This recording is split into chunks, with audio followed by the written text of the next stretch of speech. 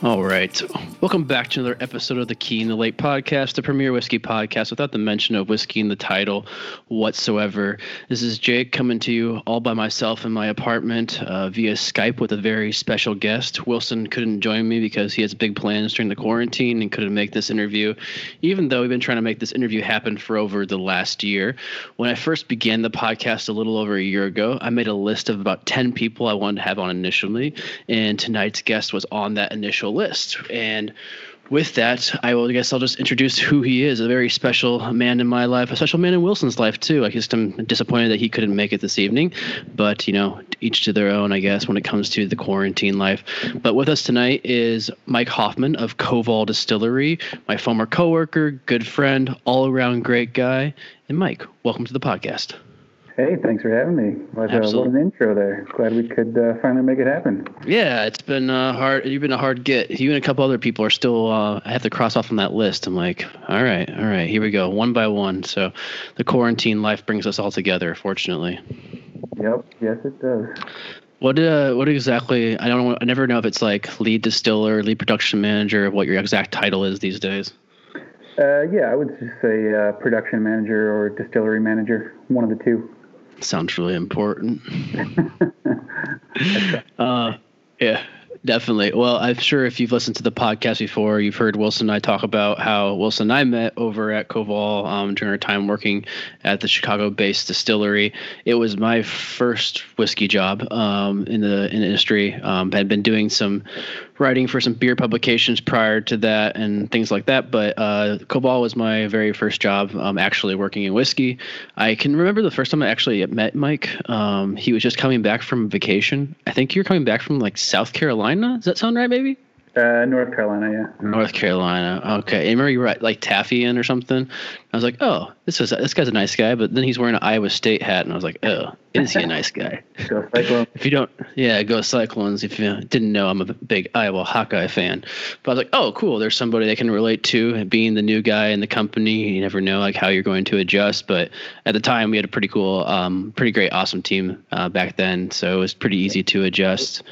But yeah, it was Mike was somebody who I probably bothered a lot more than I did any good for him. I used to run around the distillery, take photos, move barrels. I don't know.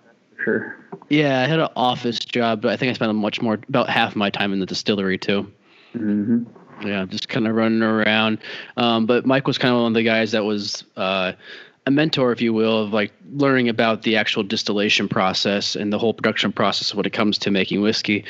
Simple parts of it, like the mash bill. There's fermenters, there's stills, but it was actually from you kind of learning the whole technological basis from everything when it comes to producing the whiskey that we love. Yeah, I mean it's kind of one of those things. That's how a lot of people learn it from other people, because not a whole lot of people actually. It's tough to study actual distilling. Most people go in it with some sort of engineering degree or chemistry degree or something like that. So a lot of people learn it, from other people. Yeah, or a graphic design degree like yourself. Well, yeah, it's super useful in the distilling trades. I remember when we first started working together. I don't know when you actually told me that you were the first. Were you the first graphic designer at Koval as an intern? Not the first intern. Probably the first full-time person, I want to say. Okay. Yeah, when I came in, so I came in 2013, summer 2013, and we had a bunch of interns and a few full-time people, and there was two guys out in the distillery, John and Nick. So yeah, John smaller back then. Yeah. Yep. Ranger John. Nice. Yeah. So how did it all go from you getting from, being a graphic designer to working out in the distillery? Well, it was a much more natural transition than it sounds like. My background, along with graphic design, was in construction, in the construction trades. Since I worked for my dad, from the time I was, too young to actually know what was going on until, after college. So a good, 15 or so years of my life, I was kind of doing that. And, a lot of the stuff out in the distillery is building systems, maintaining systems, fixing things, all that sort of fun stuff. And I'd also, on the more technical side, I had done a lot of learning on my own, a lot of reading, watching videos, all that sort of stuff to actually learn, the fermentation and distillation processes. Because at the time when you started, the company was still using both facilities, correct? Yes. I don't remember exactly when they moved into our current warehouse, but I came on pretty shortly thereafter. So how big were the stills when you were first started? So we had the 300 liter, which was up at the storefront. Mm-hmm. That wasn't, I guess it was still being used. That's what we made gin on initially. That's right. And right when I came on, they had the 2,000 liter still. That was still there. And then right when so that was kind of while I was in the office. Mm-hmm. And right when I was coming out into the distillery itself, that was when they were transitioning from the 2,000 liter to the 5,000 liter. So it was kind of cool. I got to use both of those right when I was starting. Yeah, I feel like when I started in beginning of 2015, the 5,000 liter hadn't been there that long. It was still pretty shiny at that point. Yeah. I mean, I think that came in winter 2013. So okay, not too long. Awesome. Yeah. I guess we should try to talk about a little bit of the background of Cobalt. People aren't familiar with the Chicago distillery, which is either the first or second, which I found out recently, largest urban distillery in the world. I don't know if you knew that. Interesting. Yeah. Who's the other one? Starward. Well, there you go. Yeah. So when our founder was in town last time in December, we drove by Cobalt, going up to Fountainhead, and I was like, "Oh, here's Cobalt." He's like, "Wait, so how far are we from downtown?" I'm like, like 5-6 miles." And he's like, "Interesting." I'm like, "Why?" He's like, "Well, another square footage about the same as ours, but we're only about 1.5 miles from downtown Melbourne. So either way you see it, one of us is the biggest urban distillery in the world." I'm like, all right, I'm glad I had the pleasure of working for both. Yeah, there you go. That's funny. Yeah, definitely. But yeah, a little bit about Cobalt. It's one of the very first craft distilleries, kind of all in America. Is the beginning boom of this about 12 years now? The company's been around? Started in 2008, so. Yeah, the year I left, we just celebrated our 10-year anniversary, I believe, in 2018, the summer of 2018. But yeah, it was one of the very first craft distillers, kind of along with the movement of creating really great whiskey at a small scale, Chicago-based, 100%. Not 100% kosher, but organic. At the time, I'm thinking of kosher for some reason, but an organic distillery that, yeah. But I'm trying to remember my pitches right now of all my tours and events that I did back in the day. But yeah, I'll let you go ahead and explain what the company's all about. We're organic. We are kosher. We are indeed kosher. No. We try to source everything from the Midwest. We do everything, we like to say, grain to bottle, all in our warehouse up in Ravenswood.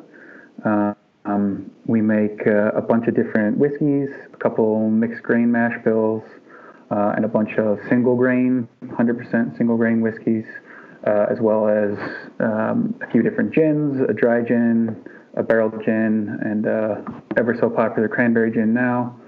It seems like. Along with vodka and some fun liqueurs as well.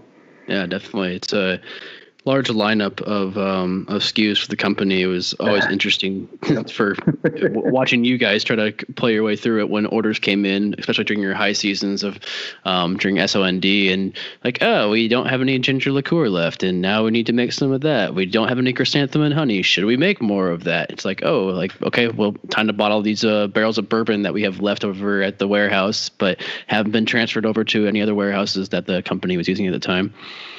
Yep. Yeah, it's definitely challenging when one distributor is ordering 25, 30 different SKUs.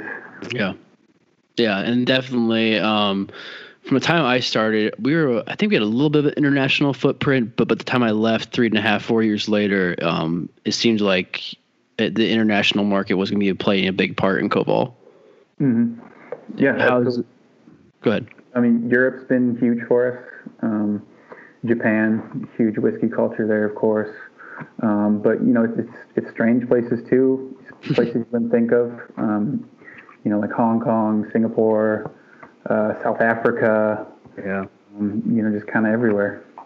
Yeah, definitely. It was kind of the eye-opening experience. I remember when I first started how much Robert Biernecker, who is one of the founders of the company, along with his wife Sonnet, how much international travel they were doing for Whiskey Fest all over the world, and then along with installing the Kota stills as well, which is part of their business. Mm-hmm. Yeah. So go ahead and you talk about that. It's just a very international company. Like you said, it comes from one of our founders, Robert. He grew up in Austria, and we kind of have that presence, or at least we're trying to have that presence, kind of all over the world. Yeah, it's really cool to see the influence too, and how Cobalt uses very unique grains when making their whiskey, like spelt and millet in the past, and putting the millet even inside of the bourbon, which makes for a really interesting take on bourbon, which was one of my I guess gateway bourbons, definitely into craft, but kind of along the lines of looking for smoother qualities, because it is bottled at 94, right? Yep. Yeah, so it's a really light tasting to it, and such a drinkable bourbon in that aspect as well. But it was just an eye-opening experience working for the company there and learning all about whiskey and distilling, and then also what grains could be used to actually make whiskey while still following the guidelines of American whiskey products too. Yeah, and I think a lot of our whiskeys are a really good chance to actually taste those individual grains too. Yeah. Because the single grain ones are 100% of that grain in the mash bill.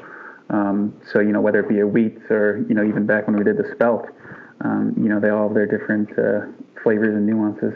Definitely.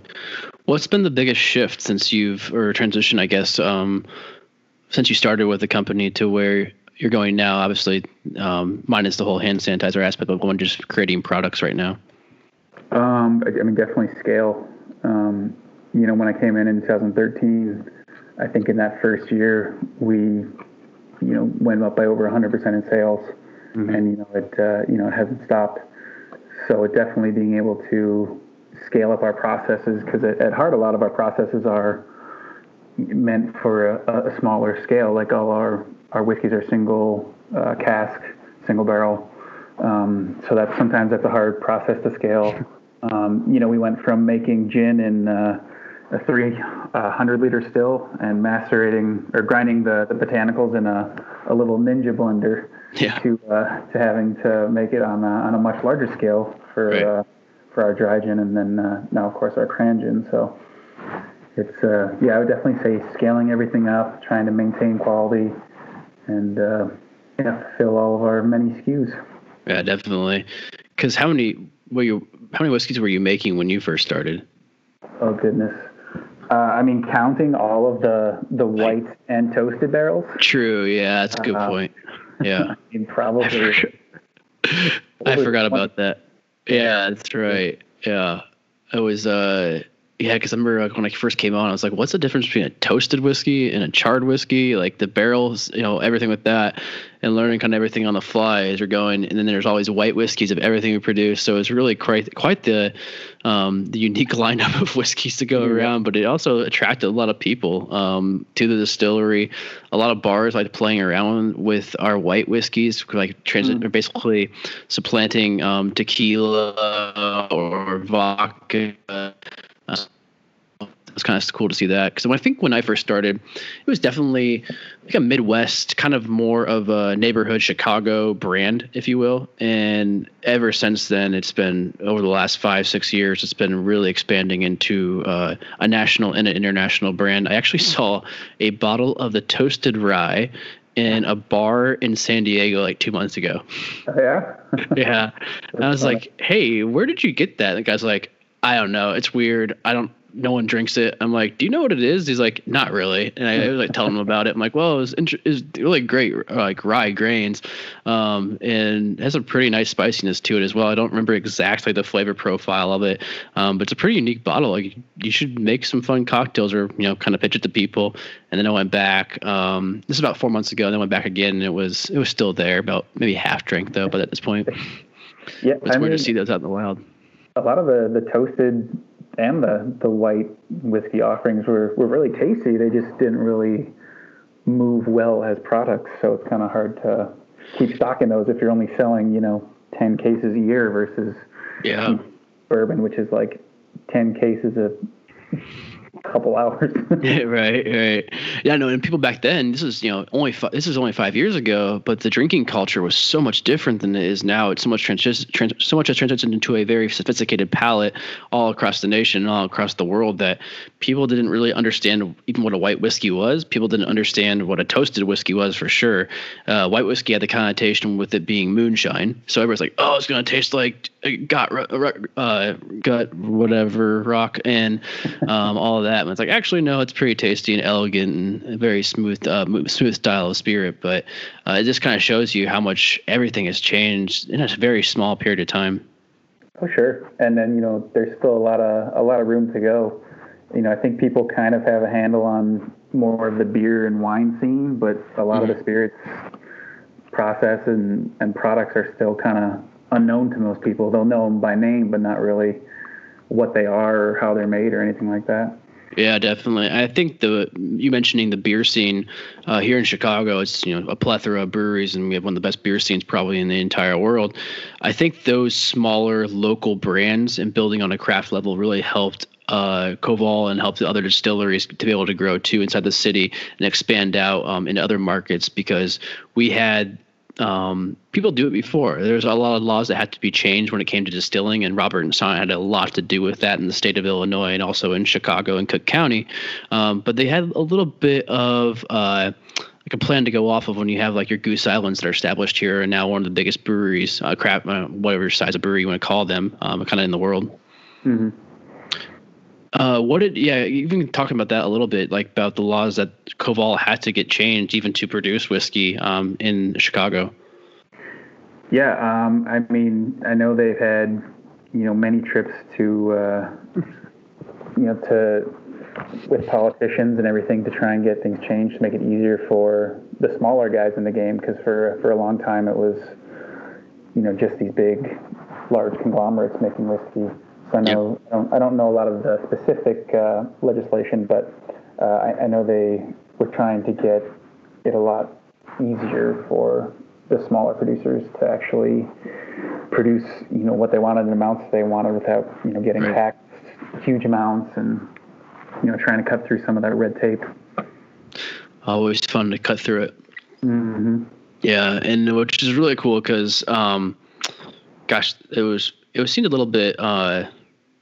I don't know what the correct word for it. A little serendipitous, a little sad as well. When I first started, the whole talk about the company was how much we were going to expand into a new warehouse, because at the time we had probably about 14,000 square feet of warehouse we were producing in.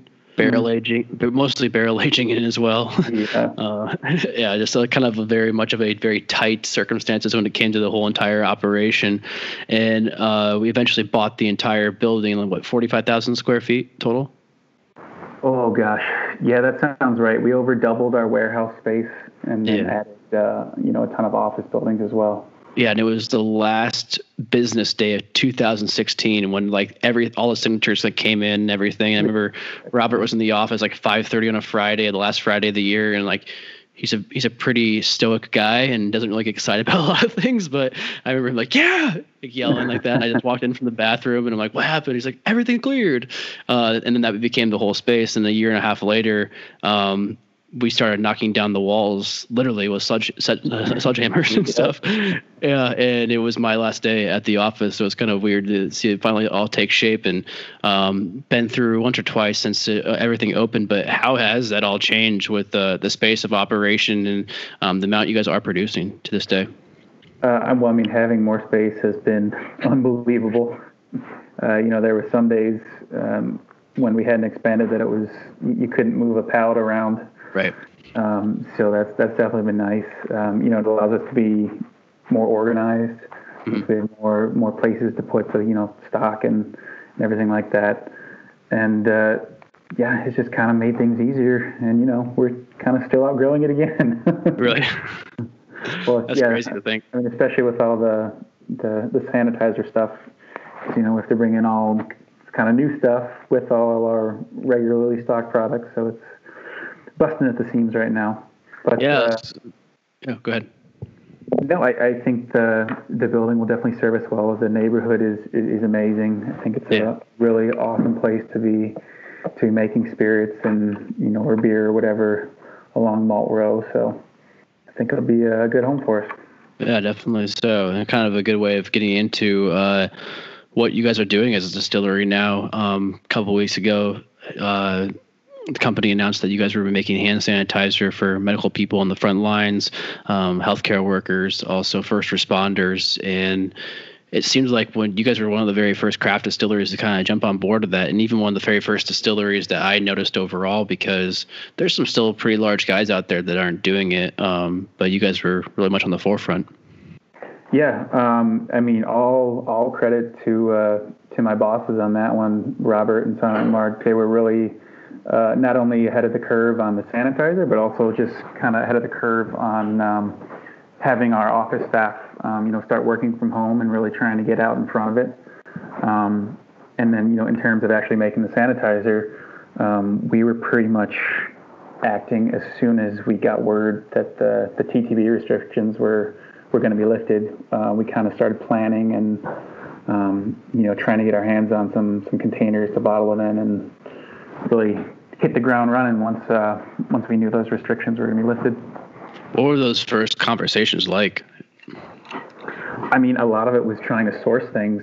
I don't know if the other guests you've had on have talked about it, but just trying to find bottles. Yeah. It's been really, really challenging for a lot of people. We're doing predominantly 1 gallon plastic jugs right now, which we seem to be getting and be able to get in pretty good quantities. So that's worked pretty well for us. But yeah, I mean, that's, you got to get your ingredients. We're using the World Health Organization recipe. So, we had to get our glycerin, our hydrogen peroxide.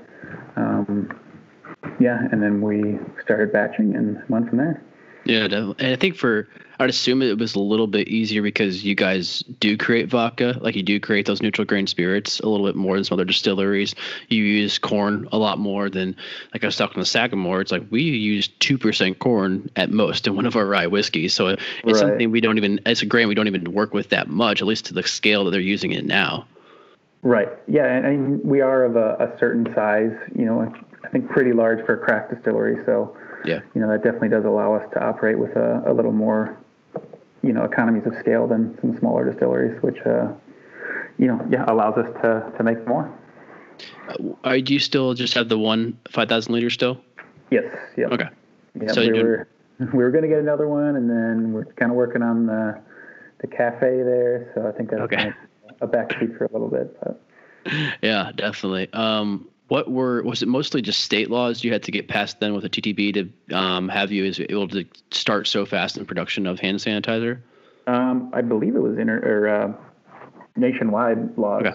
I'm not positive off the top of my head, but basically you weren't allowed to distill both, from my understanding. So we had a permit for drinkable alcohol, and they really don't want anyone doing both.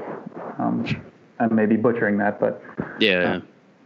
And then, they were getting lobbied on that, so they decided to change it. And then as soon as we heard on that front, we started planning everything. What was your first reaction when they told you you're going to do it? Well, I really didn't even appreciate the scale, to be honest, for a while. I was kind of looking around warehouse trying to find, we have 50 ml bottles, 100 ml bottles. I was thinking more like person than person, and then we were like, Mark was talking to me, and he was like, no, I think we're thinking gallon jugs. Okay. Like, oh. Yeah, because I had the same response too when distilleries. I'm like, oh, cool, they're gonna make little hand sanitizer, like little 3-ounce bottles for everybody. And then you realize it's not the public that needs it. It's sadly enough, it's the people that are dealing with this on a daily basis, on an hourly basis, and then going home dangerously back to their families that could have been exposed to something because they don't have the right amount of supplies. Absolutely. I mean, we spent our first 3 and change weeks just doing it exclusively for healthcare workers and first responders. And the need is so vast. It's really unbelievable. Yeah. It's pretty great. Was the initial idea to do it for those healthcare workers? Like, did basically? Yeah. Okay. Yeah. So we were doing all donations, to the healthcare workers and first responders. We had a great GoFundMe set up, so all those proceeds went directly into that. And it was really just trying to get it out to them, as quickly as we could. Did you have local hospitals and police departments or fire departments reaching out to you guys to ask for help? Absolutely, yeah. Many. We got involved with some, like healthcare networks to try and make that process a little easier. But I mean, even, just policemen, firemen were just stopping by the distillery as well, just trying to pick some up. Well, I remember when the fire marshal would come for his checks, there was always a very big group of guys that would come along with him. Yep. Hoping to score a sip or two. Absolutely. Yeah, I know. It's been pretty crazy to see. I think I read an article yesterday saying how there's 3,000 distilleries now that are producing hand sanitizer. And the first conversation I think Wilson and I had was with the Blum brothers, and they were just shocked about how do people in the front lines not have this, but then Walmart is like not hoarding, but they just have stockpiles of it in their back because they have the highest amount of highest bid, I guess, when it comes to money to actually get these supplies in store. And then a pandemic breaks out, and consequently, all that is in big box stores and not where it should be in the emergency rooms and fire departments, shelves, and also in police departments. Yeah. It's crazy how vast the need is and how ill prepared we were for something that was still. Yeah, I know. It's and I keep saying this to every distillery. It reminds me of wartime efforts during World War II, where distilleries started producing for the front lines over in Europe. Anything they could do to save a little bit of wood when it comes to scaling up on barrels, and then also using less rings of iron. That's why we have 6 rings on our current barrels today, is because those remnants of the past are right there when it comes to whiskey. It's all around us. Whiskey represents what the past was and how it evolved over the future, and it'll be interesting to see how this kind of plays out in creating a different, not a different role for distilleries, but at least to how distilleries are remembered right now in this kind of craft, bourbon, even whiskey overall boom. Yeah, absolutely. I mean, I think it's just been really cool to see, like you said, the amount of distilleries, taking part in this, and to that point too, just the amount of other industries and other companies taking part in this. I mean, we've had so many beer donations that it's been unbelievable, because we can take that beer since it has alcohol in it and distill it and make hand sanitizer out of it. So I mean, that's been really cool to see too, and just kind of across all industries, companies trying to give back and help the situation. Yeah, what breweries are you guys working with or donating to your cause? So we've gotten beer from Urban Renewal, Beguile, Metropolitan, Temperance, Midwest Coast, Great Central Brewing, Kingslayer, Oak Park Brewing, Lakeshore Beverage, so Bud Light and a bunch of other large brands, Goose Island, Vin 312. Nice. Yeah, it's been really cool just seeing, everyone try and help. That's amazing. I didn't know that there was that many. I know watching your social media posts and some of the distillers, looking at their posts, I saw Goose Island, I saw Temperance had donated a few other places, but I didn't know it was to that scale. But it's really cool to see how, it kind of gets back to how I think why we all entered this industry is that we saw this community, and it's really niche community when it came to beer and whiskey and spirits in general, especially 5-6 years ago when it was so much more smaller and so much more niche as an audience to reach out to, that it was really great to be a part of because it was such a collaborative effort. And I would say throughout the years in between there, hasn't been lost, but distilleries are growing, breweries are growing, and you're kind of looking after yourself more, which you rightfully so. But this is kind of all bringing us back together and making us think like, hey, we should be doing more things together. I hope it's kind of one of the positive outcomes of all this. Sure, absolutely. I mean, I think, on the distillation side and as companies, we used to work a little more closely with breweries than we currently do. So, like you said, I hope this kind of helps bring us all back closer together. I really enjoyed those partnerships that might have been a part of it. Yep. Yeah, no, but it definitely is, and it's. I mean, I know like Sagamore, which is a Maryland-based distillery, is working with Beguile on some stuff. It's like just amazing to see like the outreach of all that separation between them, but they're still fostering community and doing things for one another. Because it's not just an American effort or on the state side; it's an international effort all right now. Yeah, absolutely. Are you sending anything international? Are you doing it mostly just for like local community? As far as I'm aware, it's all pretty local. We've kind of just started opening up the more commercial end of it. We're still going to try to donate as much as possible. We have just started opening up the commercial end, so I'm sure that's going to be a whole host of challenges and problems to overcome. But yeah, how has it changed the whole production schedule for you guys? We're not bottling much. Much of our own alcohol. We have had a decent enough stockpile to not miss out on any orders so far.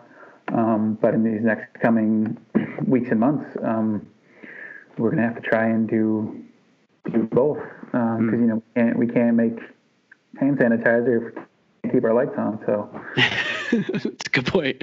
Yeah, it's a little bit dilemma everybody's gonna be facing there. Like, not that you don't want to help out, but it's, like you said, we got to pay our bills too and make some money. Especially, I'm sure, with your gins, because you're not stockpiling your gin like you're stockpiling whiskey for years. Right. Yeah. Exactly. And I know some of the smaller distilleries haven't been able to do the changeover because they just don't have the manpower, necessary equipment to do so, and that's totally understandable. Mm. No, I think it's been a really big highlight for the distilleries I've talked to as well so far. It's about like don't get on your local distillery if they aren't producing it, because if they aren't, I'm sure everybody wants to, but they just don't have the manpower, may not even have the production facility to even create the right coded guidelines when it comes to producing the hand sanitizer for the WHO. Yeah, for sure. Or if you have a certain type of bottling line that you don't want to, mess up with the denatured spirits or anything. There's a lot of challenges. Yeah. Oh, I actually haven't heard that. Like, how does it change your bottling line? Well, we were using, we still are. We're using just a 6-spout gravity filler. Okay. The challenge is when you're bottling a denatured product. You either need to heavily clean that before running any potable alcohol through it again, or something like that. So we just ended up buying another one to kind of make sure that there's no cross contamination. Gotcha. Makes sense. And have you guys had to cut back on your staff in the facility to follow guidelines when it comes to all this? All of our office staff is working from home. Okay. We do have our distillery warehouse staff in our normal amounts, but we are taking every precaution that we can. We are wearing face masks. You have some cool face masks, I saw. Yeah, I didn't even know. We just have them for dealing with like yeast nutrient and grain dust, but they're actually what is it, P100, which is like the Cadillac of face masks. Yeah. So yep. I did not know we were that. Sure. But who knew? That's cool. That's good to see that. It's been amazing for certain distilleries to really, one of their main points through all this is to keep their staff intact and not have to furlough anybody. Obviously, some distilleries don't have that option, especially if they have more of the bar and cafe and restaurant experience, because those things just can't be open right now for certain distilleries. But I know you guys are trying to transition into that. That was a story I'd heard for a long time, was building the cafe and all that stuff. So is that still going on? Yeah, construction was ongoing. It's kind of stopped now with this whole thing. Gotcha. But as all construction projects go, it was just kind of getting pushed further and further and further. But that was, probably a good thing with this whole pandemic looming, because, might have been open for like a week, best case scenario, and then closed for a while. So. Oh, I couldn't even imagine that. That'd be the worst. Oh, man. Our at Starward, we're right now transitioning our distillery by upgrading our fermentation and distillation about twice as much, and because of government coding, because of all this, we actually got shut down. Even though we were trying to reopen to produce hand sanitizer, but one of the biggest obstacles when we looked into it was finding supplies, bottles, anything like that to actually put it in. And I keep hearing that's a common theme with everybody, because it's just shortage of supplies and being able to get them to you. I'm not sure are you using the same bottling company you use your bottles for, your actual whiskey bottles? No, I don't remember the company off the top of my head, but you lied. Yeah, no, but yeah, we're not using our normal glass suppliers for this one. Yeah, well, explain them. What you guys are using? Basically just 1 gallon plastic jugs, kind of similar to what you'd see like, bleach or some sort of other cleaning solvent in. Are those recyclable for people to bring them back to be refilled? I don't know the answer to that. My guess would be not. Okay. I saw some distilleries were using recyclable supplies for that. I think Sagamore was one of them as well. So it was really, really like kind of old school whiskey days, like bringing your jug and filling it up yourself. It's just it's really interesting to see all the similarities that date back to all the way from pre-prohibition to Food and Drug Administration laws that the whiskey industry basically developed because people were getting away with tax fraud and creating really bad terrible whiskey that people were dying from, but we make much better product these days. But to see how those laws kind of still are affecting this whole process, which people have to get changed to be able to do this, which is amazing to see the government actually work fast. So a good thing can happen. Yeah. So there's a bit of silver lining there. I heard Sonnet talking about it on the news one night, and I'm like, after hearing all the stories that she had to go through to get distilling laws changed in Chicago and Illinois to be able to do that, I think as she was just had their first kid, I think, or maybe was pregnant, going back from Chicago and Springfield to actually nowadays, 10, 12 years later, where the government's reacting in a quick manner because we all need it. No, absolutely. Like you said, to see the government react that quickly and actually change legislation is insane, especially in today's day and age.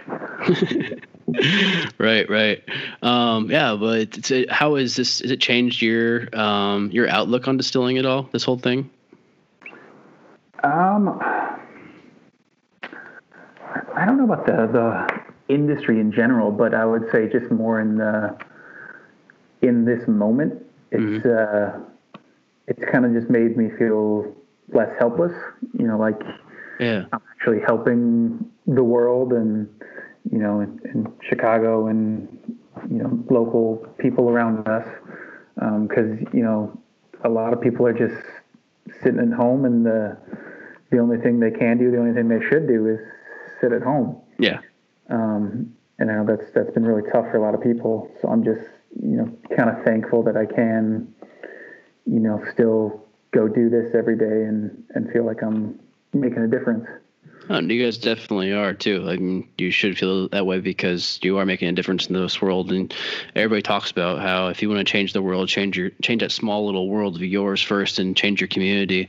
Hopefully, it will have expanded effects across the rest of the world, which you and other distilleries are definitely doing. So, you should be proud of that.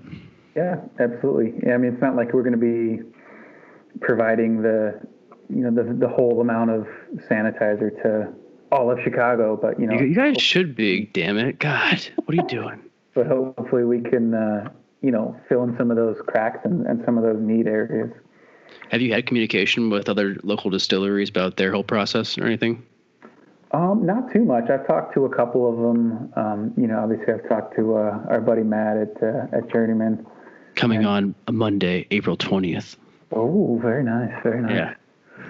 But like you said, it kind of sounds like we're all having the same struggles, same issues.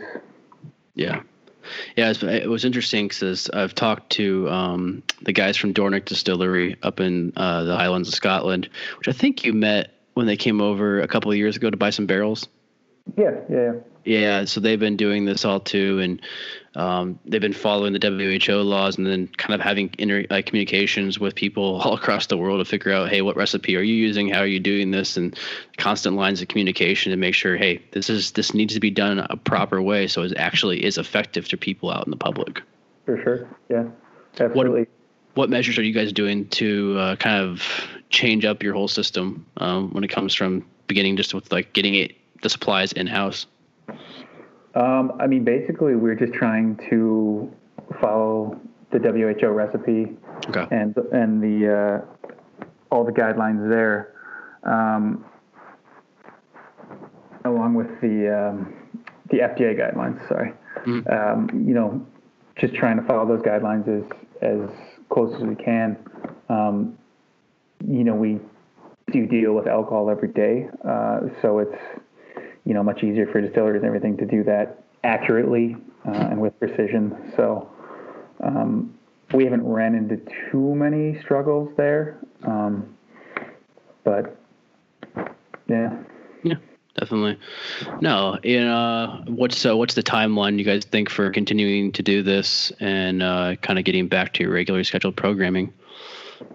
Goodness, I mean, you hope sooner than later, but I don't think any of us really know at this point. So you're kind of just waiting it out to see how reassessing probably like on April 30th when maybe the shelter in place goes up, maybe extended. Yeah. Okay. I mean, we're pretty fortunate. I think we can pivot back and forth, fairly easily. Yeah. For example, I think we're probably going to have to bottle some of our, whiskey for, maybe a day or so next week.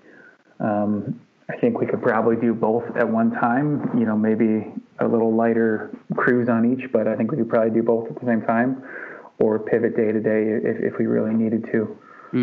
We obviously want to keep our stocks of sanitizer so that we're not missing out any demand there.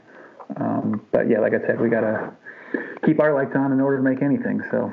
Yeah, definitely. And I know, Robert's always a forward-thinking person. How has this changed, like your production schedule for, the years to come when you're trying to, let's say 2 years from now, and it's, SOND to make sure you're not short on supplies? That's a whole nother discussion. I mean, it's just planning. Right. Especially with this, it's so hard to plan. We didn't think we would have nearly the demand that we have had. So it's planning, trying to make sure you have all your ingredients, all of your packaging supplies, making sure you have everything in house so you can produce. How many gallons do you think you're giving out on a daily basis? I don't really do much on the giving out end, on the customer end, but we can easily go through 1,000 gallon bottles on the bottling line a day, while producing multiple 55-gallon drums and totes of alcohol as well, and totes of sanitizer. And in comparison to bottling of spirits, how much would you usually do on a daily basis? Well, total, so we would do, say, bourbon. We could do like 250 cases a day. Okay. So what's that? 600, 900 bottles a day. Yeah. Is that right? Oh, yeah, that sounds about right. Math. So it's just kind of different scales. Mm-hmm. Yeah, definitely. No, it shows though how much you guys are producing, and then how much is needed. Math was way off there. Yeah, but it shows how much the public needs it, and how much needs to be out there for people and taking advantage of it, because you can't find it in stores really. Yeah, absolutely. Can people come and buy from your distillery, or is it more for like healthcare people? So for the first few weeks, it was all healthcare people. We're working on getting our store back operational. So Okay. and come, I believe you still have to purchase online so that the storefront is not inundated with people. At But 5121 North Ravenswood? This is correct. We're trying to do contactless everything, but we are trying to get it available to the general public as well. Cool. That's something that everybody should look out for if you're needed in supplies of hand sanitizer. I know Journeyman just did, I think their second go around of like their kind of drive-through send off or drive-through kind of giveaway of hand sanitizer.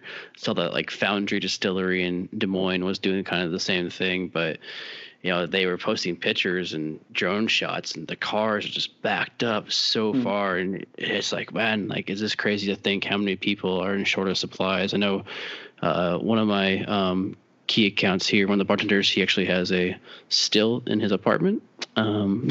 So he was making hand sanitizer. That is not something I would recommend. Yeah, well, actually, he has a license for it. Surprisingly, somehow, allegedly, but he made hand sanitizer, and he gave me like 2 bottles of that the night before everything shut down. So I've just been using that, kind of going off of that because you can't find it anywhere else. So thankful to have him in my life. Would not recommend home distilling. Would not. Yeah. No, probably not. No, he actually, I think he knows what he's doing. So he makes some non-alcoholic spirits drinks infused with CBD. Yeah. Need those in a time like this. Yeah, definitely. Yeah, I mean, how it's been so crazy, as an ambassador who spends, 4 to 5 nights out at bars on a weekly basis, to stay inside and try to pivot everything to social media marketing, which I'm sure you guys are doing, like every other distillery and mostly kind of every other company out there in the world is like, hey, how can we still have an active voice out there, but do it through social media and not just doing it, not having that kind of that in-person experience too. I know it's not really your forte when it comes to being in the distillery, but I'm sure a lot of things have changed for you guys too. Oh, sure. And I've seen our brand ambassadors try and deal with that too. And interestingly enough, I was talking to Wilson a little bit about that yesterday, and just kind of how he's pivoted and just trying to put his Wilson positivity into everything. Oh yeah, it's always there. It's trademark. It's every industry right now. Like if you don't try to pivot and do the best with what you can, then you may not do so well through this whole thing. But it's kind of been interesting to see all the entrepreneurs really changing up their comfort zones and their business strategy to try to do the best they can. Yeah, 100%. It's even when the doors open back up for the public to go inside of retail and restaurants and bars and all that, it's probably not going to be at full capacity either. So it's going to be another adjustment period. Yeah, exactly. Another adjustment period to, okay, so how do we market towards half full arenas versus everything we were just used to only, 34 days ago. Yeah, it's crazy. It is. I think, go ahead. I was listening to something about the pre-batch cocktails, and how it's going to be interesting to see if that goes away, how quickly that goes away, how that could be a whole new avenue for places. Yeah, we're a few people and I were talking to some brand ambassadors and like a Skype happy hour. We're talking about like those laws probably aren't going to go away in 2020. I mean, they're going to be on the books, and things will be adjusted, especially for like New York, where they actually can do to-go cocktails. Here, it's kind of a gray area. People are still kind of doing it, but it's more about putting together cocktail kits, which is a great idea. I mean, like that could be something that could succeed with or without a pandemic kind of going on where things are shut down. So it's really interesting to see these innovations that are happening now, but that could be a long-term effect in our society. Yeah. I mean, I think unfortunately, a lot of these, negative things may stick around, like you said, having to not have as many people in a lot of these public places, but, hopefully some of these positive, effects stick around as well. Yeah, I really hope so. It's it's so unsuring right now to see what the future does lie, but glad that there's people like Koval and people across the world that are trying to do some good in it. Yeah. If I had a still, I'd do it. Well, you don't have one in your apartment there? Come on. Not yet. It's not operational. We decided to buy a cycling bike instead. Probably smart. Yeah, stay fit. It's all I can do at this time.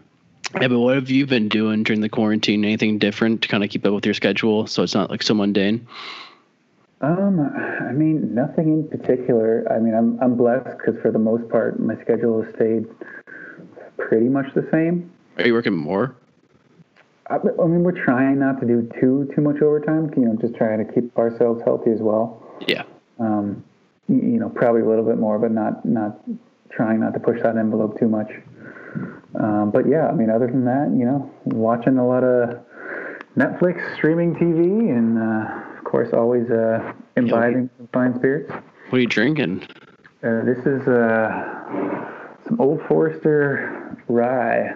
Nice. That's tasty. I liked how that came out. Yeah, definitely.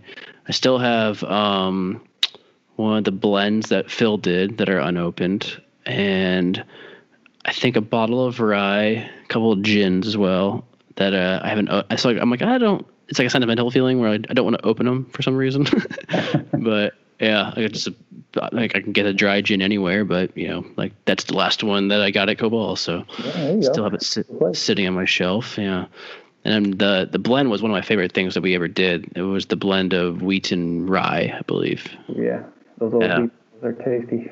Yeah, because there was like a 6-year-old wheat in that one, I believe. Yeah, some of those wheats. Whew. Yeah, you don't have any of those barrels left, do you? We do. Oh, you do?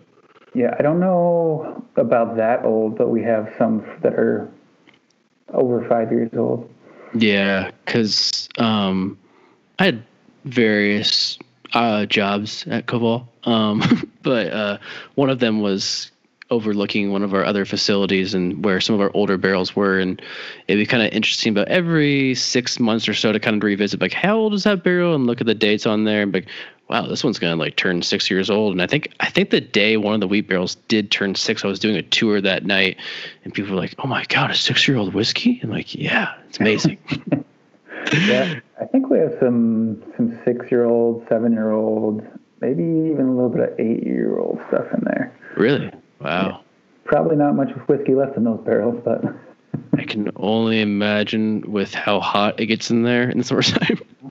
Every once in a while in that building, I wouldn't turn the AC on, or the AC wouldn't be, let's say, working correctly, and just sitting at that front desk with the sun coming through those windows, and your arms would be getting sunburnt, literally. Just sweating a lot. People walking like, "What's wrong with this guy? Is he drunk?" Maybe. No, never. You miss that building, huh? No, I don't miss that building too much. It was a lot of lonely hours in there. Mm-hmm. But it was always, I always did like, not in the wintertime because it was just cold and you just wanted to go home. But I always enjoyed the Wednesday night tours, just kind of I don't know, it's like a way of like entertaining, or not showing off, but just, I don't know, like in a way of acting or something like that, and just talking about what you learned. It's such a passionate business for me, the industry itself. So I always have to tell people like what you learned and what I learned, and kind of like where the company was coming from and where its roots were stuck in place from there, and how it was growing from those roots too. Because Robert has a long history when it comes to like distilling, with the background and everything too. And then Chicago, its role in distilling and prohibition and bars and all of that. And Cobalt just kind of fell in there when it opened up in the early 2000s, and kind of was taking it from there. So it was always a fun time to talk to us and where it was going. Yeah. I mean, I think I was like 4th or 5th in line to give tours at one point. Oh, yeah? Gave nice. A couple of them over there. Did you ever give any? Uh-huh, yeah. There was one time on a Saturday, someone didn't show up for work, and I was at the Globe watching soccer on a Saturday morning, maybe a pint or two in of Guinnesses, and like, "Can you come give this tour?" I'm like, "I can." Now, am I fully operational? Maybe not, but let's do it. It'll be a great tour. Probably made for a better tour. Yeah. Mm-hmm. I think my very last one there, I made it was a pretty big crowd because I invited a lot of friends. And then people just, it was one of those nights too, just kind of a perfect storm where a lot of people walked in. They're like, hey, do you have room? I'm like, yeah, sure. Come on. So there's like 40, 45 people on the tour. And I was making just giant batches of old fashions for everybody. There you go. Yeah. Can't fire me now. Yeah, can't fire me now. But no, it was a pretty cool opportunity. I remember my first day there, because I started off part-time, and it was like, oh, here's a really cool company. I want to like kind of get more into the spirits world, work for a local company too, because I'd been working for a pretty large international company before that on the corporate level, and it was like, hey, I want to do something small and I feel like I'm having an impact like on the brand or on the company, but also kind of impacting your community, which did it on a very, very, very, very minuscule scale compared to what you guys are doing now, but it was definitely a great start. Yeah, I mean, like you said, it's been just kind of really interesting to be part of this company from, not the very beginning, but from when it was still pretty small to see what it's become now. Supercraft, yeah, it was pretty crazy to see it all kind of grow. And now when I'm out, like I was in Australia last spring, there was like white rye in Australia, and like I used to handle part of our shipping stuff like that and our orders and everything, and we're like, oh yeah, we did send quite a bit of a whiskey to Australia. Then you see a bottle of 4 grain. I saw a bottle of oat actually in a liquor store, and it was $195. What? Well, AUD, which the inflation is about 30%. Yeah, but still, like it's still a very expensive bottle of oat, and it was a $750, which is even odder because there's $700 there. So I'm not sure how it even got there, but whatever. Yeah, that's crazy. That is expensive. Yeah, it was actually. I can't remember the name of the retailer, but at the time I was like, oh. When I got there, I was like, that name sounds familiar. One of my coworkers took me there, and I got there, and there was like a whole section of American spirits, and there's like few. Koval and like Laws. There's a lot of Laws around there too from Colorado. And I'm like, oh, Koval, you have a few bottles. It's like, oh, we love Koval. It's the best. I'm like, strange choice of whiskey, but I felt proud to like, yeah, used to work for them for a number of years. So it's kind of cool to see it there. And I texted Mark a few pictures of bottles. That's all around town too. Oat is always the people's choice. You still making it? Oh yeah. Okay. Did you stop making the wheat though? Yeah, we're not actively producing it. We still do have a decent amount of barrels, but it's not part of our regularly bottled programming. But still using it in the 4 grain? Oh yeah, I mean we'll still bring in wheat grain, but we're not making any single grain wheat whiskey. Single grain releases. Cool. And no more charred releases, right? Or toasted? Yeah, none at this point. I don't even remember. We might have 1 or 2 toasted oat barrels left in storage. Oh, really? That may be a lie. I'm not sure. Because those flew off the shelf. When we bottled those, we just post those on Facebook or Instagram, and they would be gone in 2 days. No, I know we at least have some toasted buckwheat. I know we at least have that. Oh, you did the buckwheat. I think there was talks of it for sure. I remember talking about it while I was there, but I don't know if we actually produced any. Well, it was actually distilled before I got there. Oh, was it a liqueur technically at first? No, I don't think so. Okay. What am I thinking? No, I don't know if we ever. What was the weird? There, okay. But... There's one really weird liqueur when I first started. I can't remember what it was. Sunchoke? There's that too. I still have a bottle of that. Not only do I have a bottle of it, it's unopened, but it's just a white piece of tape with it says Sunchoke and pen on it. Official. Yeah, I'm sure there's a lot of flavor to it still. Oh, that's funny. Yeah, no, is there anything new coming out though? I know you did the big Cranberry Gin release about 1.5 years ago. Yeah, nothing that I'm aware of at the moment. We have some single malts barrels aging away. Oh, cool. Really? I'm not sure what the timetable is for those. Possibly some beer projects in the works. Possibly. No more gins that I'm aware of at this current moment. But who knows? With the success of the Cranberry Gin, who knows? But yeah. Right. Yeah. Was there any other new beer releases? No. Okay. Just the one. Gotcha. Good stuff. Is still available? Yeah. Go get your hands on that and make yourself a nice Manhattan. It's really tasty making a Manhattan with that. Mm-hmm. Part of my job at Koval on Fridays was to make cocktails for the distillery. That's officially in your job description. So. I think it was make sure that everyone had an enjoyable cocktail by 3:30 in the afternoon. Whatever that. What was the one? I think you made it with that and some actual beer or something. Oh, the one with Beguile? Yeah. That was the ginger. Oh, what's it called? Ginger citrus bitter delicious or something like that. It was bourbon, Beguile blonde. I think I put some honey in there. I had the recipe somewhere because Wilson stole it and took it to Union Horse, and now they bottle it Bitter Pops still with Beguile blonde. I'm like, you guys know that I made that recipe up, but yeah, it was like some ginger beer, the ginger liqueur as well, a little bit in there of that. I think blood orange soda maybe or something. It was a bunch of stuff. It was, but yeah, very, very tasty. Delicious. Always a mixologist, Jake. Yeah, something like that. A blue collar mixologist, if you will. Not having any idea what he was doing, but put things together that tasted really good. Hey, that's all that matters. I remember when the cranberry gin came out, making a cocktail with the orange blossom liqueur and is it B Right cider? With Right B. Right B, yeah. With their they have a honey one, right? I think so, yeah. Yeah, it was like with that, and it was a really great combination of flavors together. Yeah, I think it's one of the best things about Koval brands is that it's just so adaptable for cocktails to try so many different things with it. Sure, absolutely. Yeah, I remember when the cranberry gin came out, none of us distillers really wanted to like it because it's such a pain. We're all pretty skeptic about that. I feel like as a company in the U.S. Oh, for sure. And then we were bottling it, and it was such a pain to bottle that we all just kind of hated it. But then you would drink it, and you're like, man, this is actually pretty good. Yeah. Beautiful label as well. So that helps out. It stands out in the shelves. Oh, yeah.